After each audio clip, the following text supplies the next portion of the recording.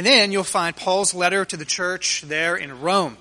And let's turn to Romans chapter 12. Romans chapter 12. We've been in a ongoing sermon series on prayer, entitled Teach Us to Pray.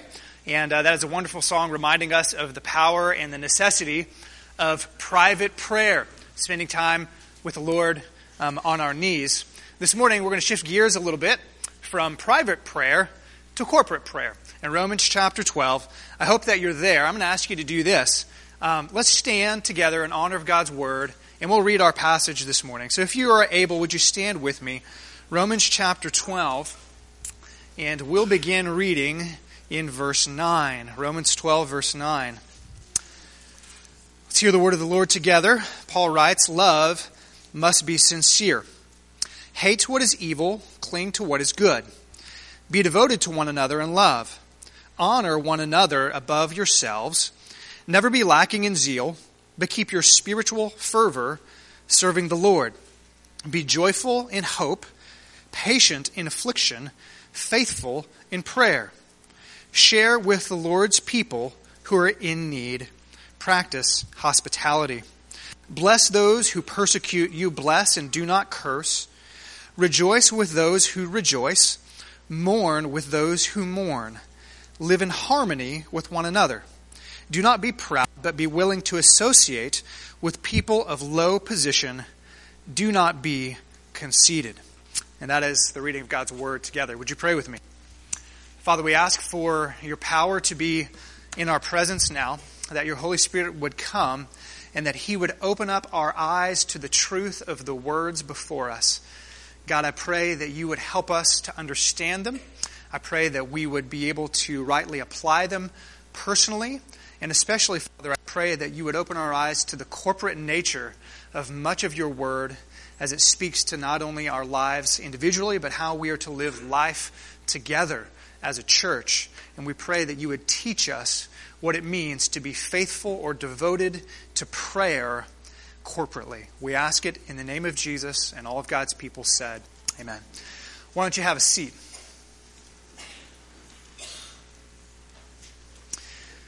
Well, if I were to ask you this question, which do you think is more important? Private prayer or corporate prayer? What would you say? What do you think is more important? Praying alone in your prayer closet, as it were, or praying together with other Christians? Which is most vital? Well, Daniel Henderson, he's the founder of a ministry called Strategic Renewal. It's a prayer-based church revitalization ministry. He answers that question in this way. He says, over the years, church members have asked, which is more important? Private prayer or corporate prayer? And I tell them, yes. Both are essential. And then he uses a wonderful analogy. He says, it is like asking which leg is more important for walking. Right and left, obviously, are absolutely necessary. He goes on to write, frankly, I cannot imagine living a vibrant and balanced Christian life without a regular weekly dose of both. And then he goes on to comment on Christians who, focus more on personal prayer than corporate prayer. He says, in a sense, these folks, they're trying to hop on one leg. And they're finding the prayer journey difficult at best.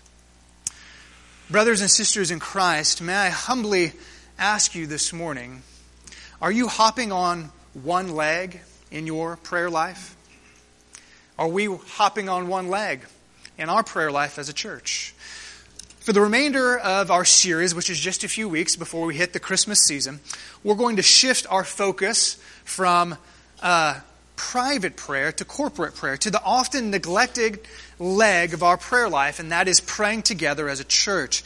My aim for these latter weeks, the latter part of our sermon series, is to convince you that corporate prayer is just as important as individual prayer.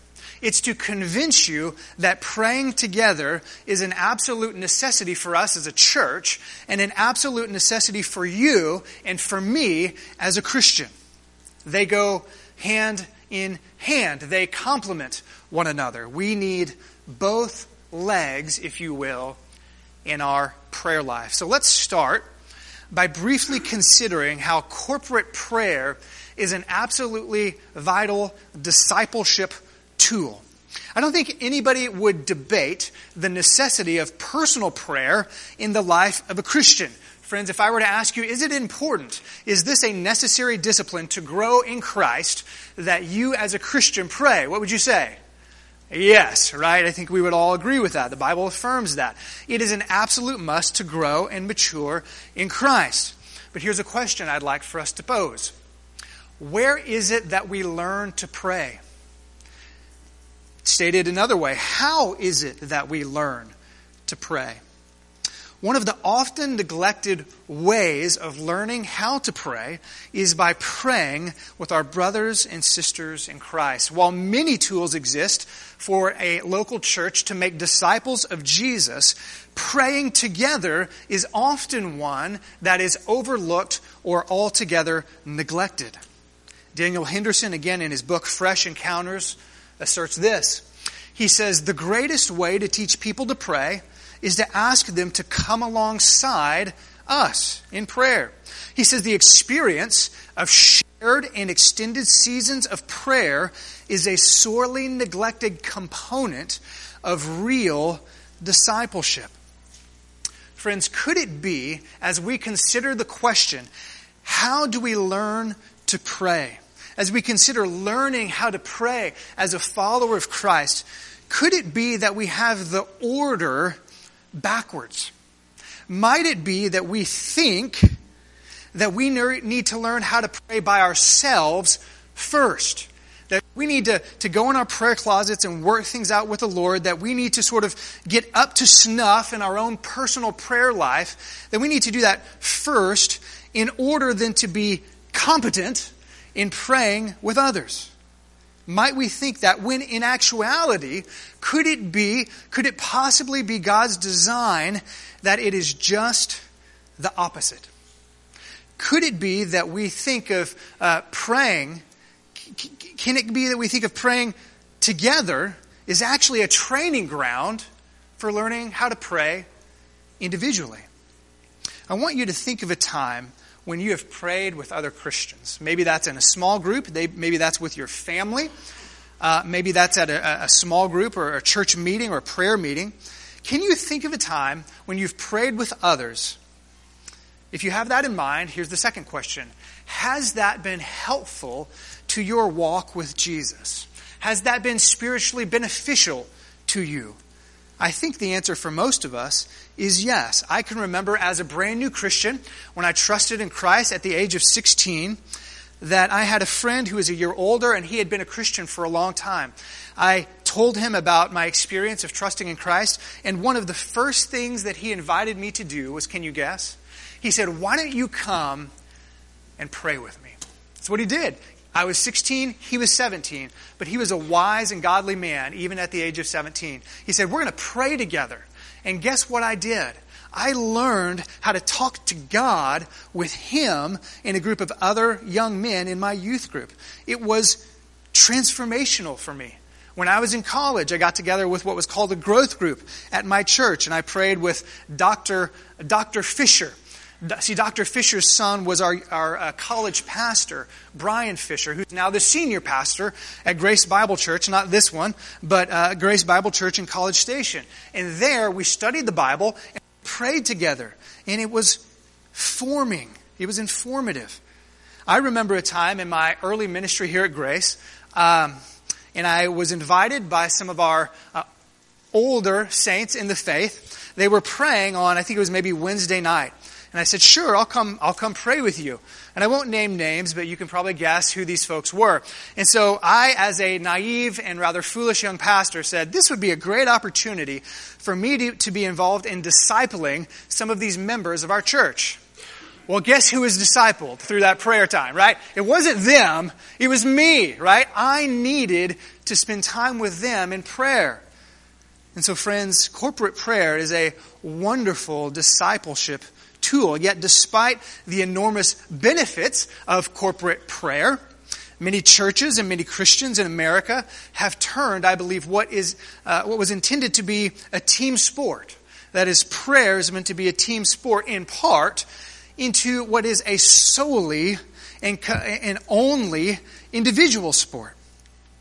Friends, my goal for us is that we would begin to see prayer not only as an individual sport, but as a team sport. Many things in life are meant to be shared. We share life together with friends and family and neighbors. We share birthday parties together, and we share anniversaries together, and we share weddings and meals, and so on and so forth. Similarly, many things in the life of the church are meant to be shared experiences in the context of community. We're meant to worship together like we just enjoyed. We're meant to share communion together. We're meant to fellowship with one another. We are meant to share baptisms together. And yes, we are meant as a family of believers to gather together for prayer. Sadly, sometimes I think we Christians see corporate prayer as a spectator sport rather than a team sport. That is, it's not only just something I should do on my own, it's an individual sport, but we, as we think about corporate prayer, praying together, we take it a step further, and we treat corporate prayer as a spectator sport. What do I mean by that? Well, I think you know what a spectator sport is.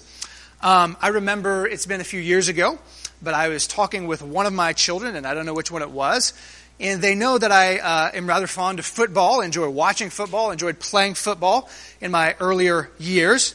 And they know that I particularly enjoy watching football for my alma mater, enjoy watching college football. And I remember one of my kids said, "Dad, did you play football in college?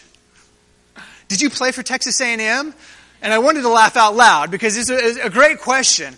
And I wanted to say something like, I'm 5'8" and 160 pounds. There's no way that I would play football at any D1 college. I wouldn't even make the practice squad, right? But they didn't know that. And I said, "No, honey, I didn't play football at A&M.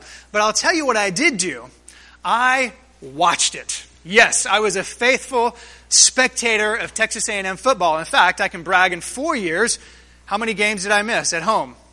Boom, 0, baby. Every game I was at, rain or shine, I was there.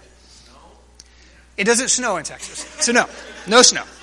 No, but I would have been there in the snow, in my shorts, absolutely. I was a spectator, right? I was a spectator. Friends, I think, sadly, some of us think that way about corporate prayer. We think it's a spectator sport. We leave it to the professionals, right? I'm supposed to pray because I'm the professional. Or we leave it to the elders or to the deacons or to those who are spiritual, right? They pray in public. Those are the kind of people that attend prayer meetings, but no, I'm a spectator. On this point, John Onwuchekwa, in his wonderful little book, Prayer, says this. He says, corporate worship, that time and space where the church gathers to worship God, isn't meant to be a spectator sport, where people come to take their seats in the stands, to be entertained with singing and a funny, relevant message. Unfortunately, he writes, too many people attend church like they attend their favorite sports games, as season ticket holders to a spectator sport. He says, but corporate worship is meant for participating, not spectating. And so with all that as an introduction to the next few weeks, our focus on corporate prayer, let me just simply say this. It doesn't really matter what John Onwuchekwa or Daniel Henderson or Trey Sheffer really says about the importance of praying together as a church. It doesn't really make that much of a difference. What really matters is what God says. What God says in His inspired and inerrant and authoritative Word. And so we need to turn to the Scriptures, and we will momentarily and for the next few weeks. And we need to ask some questions of the text. Questions like, does the Scripture place significance on Christians praying together? Questions like, do we see the church, early church, prioritizing prayer? Do we see them practicing it? Is it really the second leg in which we walk? Do we need it to walk well in the Christian life? And brothers and sisters, I think the answer biblically is an overwhelming yes. And so we'll take a few weeks to demonstrate that. I feel like I can do that in two ways. Well, there's more ways, but I feel like I can demonstrate that in two ways. I could take the easier route, and the easier route is essentially to open to the book of Acts, which is a history of the birth and the story of the gospel and the early church spreading. And so we could go to the book of Acts, and I could walk you through each and every one of the 29 references to prayer in its 28 chapters. Yes, there's more than one reference on average about prayer in the book of Acts. And so do you think that God wants us to understand the importance of prayer in the life of the corporate church simply from the book of Acts? Yes, of course He does. That's the easy route. I'm going to take that next week, okay? We'll take the easy route next week. There's another way that I think we could do it. It's a harder way. It's to demonstrate its priority by helping us see the corporate nature of many verses in the New Testament, many commands in the New Testament regarding prayer. That is to say, my goal for the rest of the sermon this morning is to help us look at the Scripture with fresh eyes, through the lenses that are less individualistic and more corporate. So could it be that we are reading many of the New Testament verses and commands regarding prayer wrongly, or at least half right, through the lens of individual prayer application rather than corporate prayer application? Might it be that we can see that we see commands about prayer in the New Testament as primarily being designed to motivate or inform our individual prayer lives, rather than instruct and inform our corporate prayer life? I think the answer to these questions is yes, and I think that is the case. And so, if that is the case, if we are doing this, the question then becomes, why is that? Why might we be prone to see some of the verses on prayer in the New Testament more individualistically than corporately? Well, I think the answer, simply put, is it's the water we swim in. It's the air we breathe. It's the culture in which we live. See, we are sort of like a fish in a bowl. If I were to ask a fish, and if the fish were able to talk back to me, sort of like Cat in the Hat, right? You remember that? If the fish could talk, and I were to ask the fish, hey, how's the water in there? You know what he would likely say? What water? What water? It's the air he breathes. It's what he's used to. It's his environment. And friends, we have grown up in an environment here in the great America, United States of America, which is extremely individualistic, very me-centered. In his book, Connecting Church, Randy Frazee, he says it this way. He talks about this individualistic culture as, quote, a way of life that makes the individual supreme or sovereign over everything. And then he laments the impact of this culture on the church, adding that, quote, we all too often have we mirrored the culture by making Christianity an individual sport. And so then if this is the water that we swim in as Americans, how does that affect us as American Christians? Well, I think in numerous ways, but one way is how we read the Scriptures, how we look at the Bible. Former pastor and pioneer of the Fellowship Bible Church movement, Pastor Gene Getz, he's written over 60 books. One of those books is called Praying for One Another. He comments on this individualistic culture's impact on how we see the Scriptures, in particular as it relates to prayer. He says, why have we neglected the corporate emphasis on prayer found in Acts, in the epistles? He says we individualize many references to corporate experience in the New Testament, thus often emphasizing personal prayer. He goes on to write, more is said in Acts and the epistles about corporate prayer, corporate learning of biblical truth, corporate evangelism, and corporate Christian maturity and growth than about the personal aspects of these Christian disciplines. He says both are intricately related, but the personal dimensions of Christianity are difficult to maintain and practice unless they grow out of proper corporate experiences on a regular basis. I think what he's trying to say is this.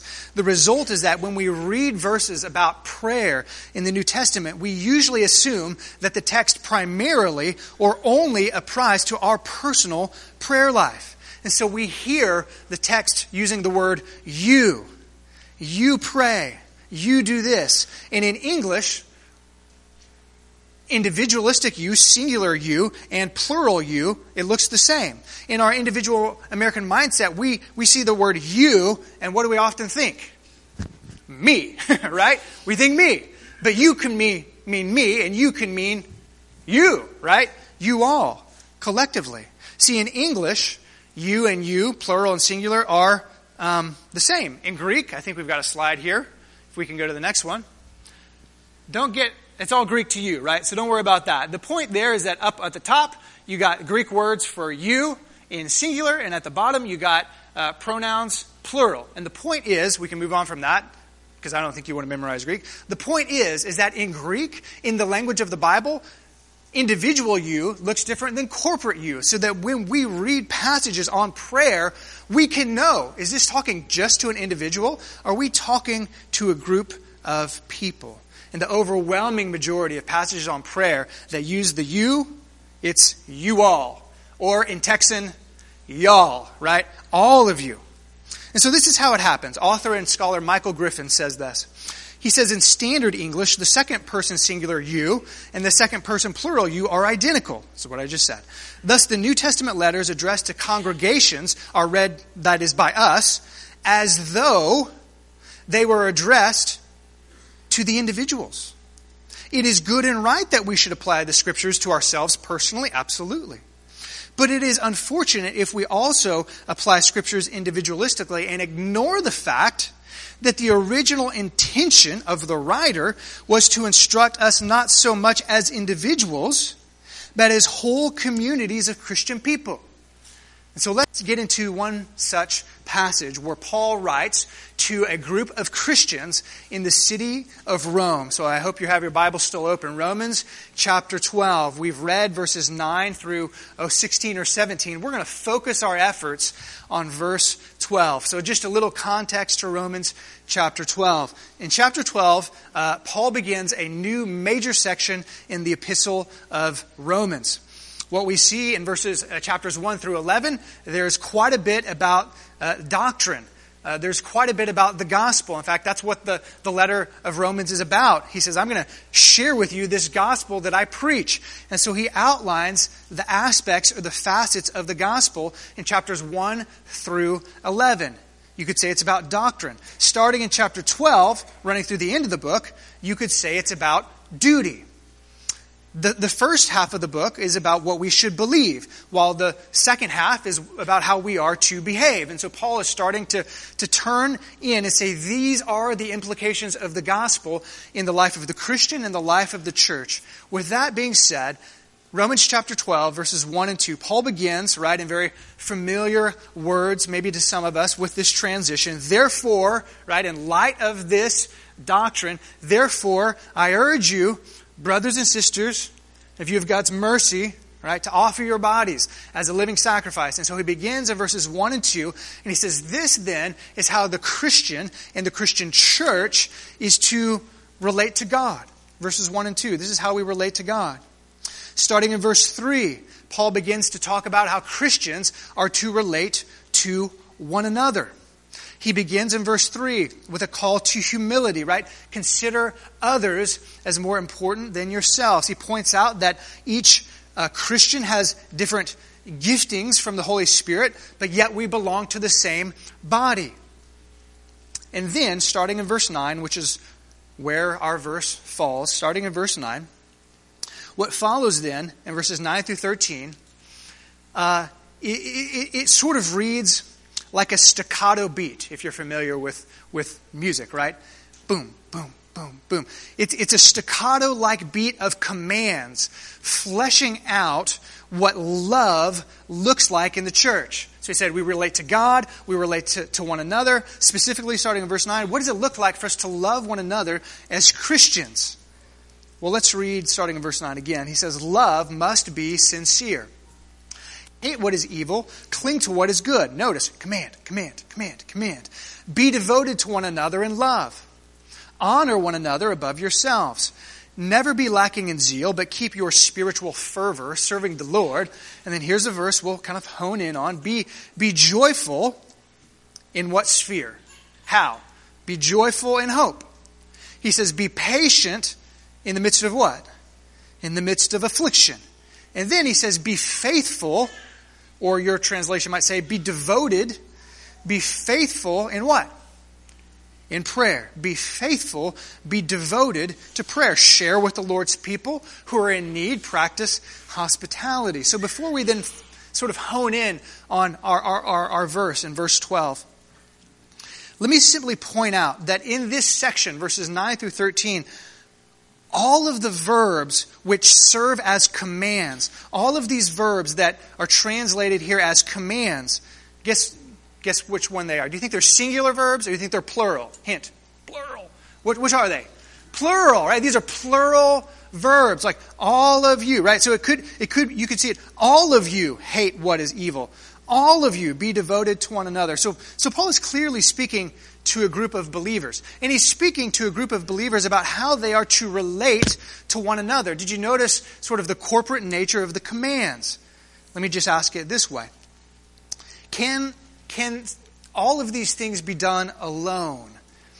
In other words, can they be devoted to one another? Can they fulfill that command by themselves?